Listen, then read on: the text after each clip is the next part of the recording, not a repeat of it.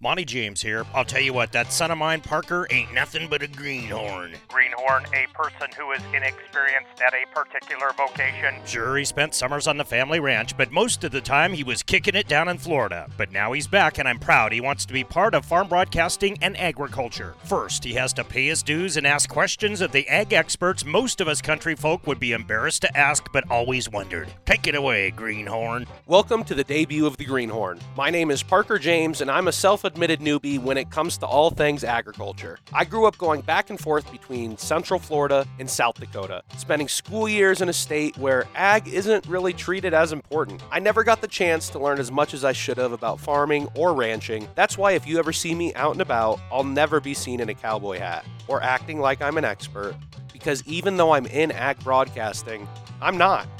I can't tell you why they sell cattle by the 100 pounds instead of by the head. I don't know the difference between sorghum and Sudan grass. And quite frankly, I'm going crazy trying to figure out what artificial intelligence has to do with breeding. What in the hell? All jokes aside, what in the heck is a putt? These are the questions we're going to get to the bottom of each and every week. Whether you're a fellow greenhorn or a seasoned vet, we're going to ask the questions you've always wondered but didn't want to ask. You have to ask me nicely. I'll be traveling across the best farm and ranch country in the United States, interviewing the real experts. I've had a chance to do this the past few months, traveling the Midwest from Torrington, Wyoming to Blue Earth, Minnesota, meeting a bunch of great folks along the way. If I've learned anything so far, it's that the ag communities supporting the rest of the nation truly are some of the best people in the world. Where else can you have a 20-minute talk with a gas station clerk you'll never see again? Heck, my neighbor the other day left a box of cookies on my truck. Sure beats my Florida neighbor who would steal anything that wasn't bolted down. And when I say anything, I mean it. A woman who lived in my county had her driveway stolen the other day. How'd you do that?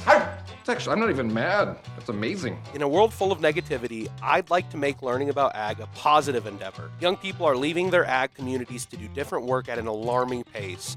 This leaves a lot of people concerned about the future of small towns in rural areas.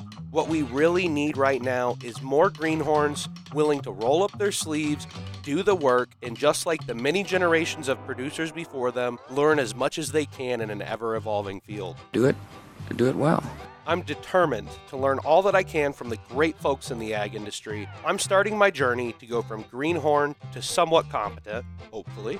Make sure you tune in weekly on this great American radio station or keep up with everything by following us on social media. This has been Parker James welcoming you on our journey to go from greenhorn to expert in the field, pun intended. And from all of us here at Your Ag Network, may you and yours have a great and bountiful week and stay safe out there. Good news, ranchers. Leading pediatric and nutrition associations, including the Dietary Guidelines for Americans, now recommend introducing meats like beef, among other nutrient-dense foods, to infants.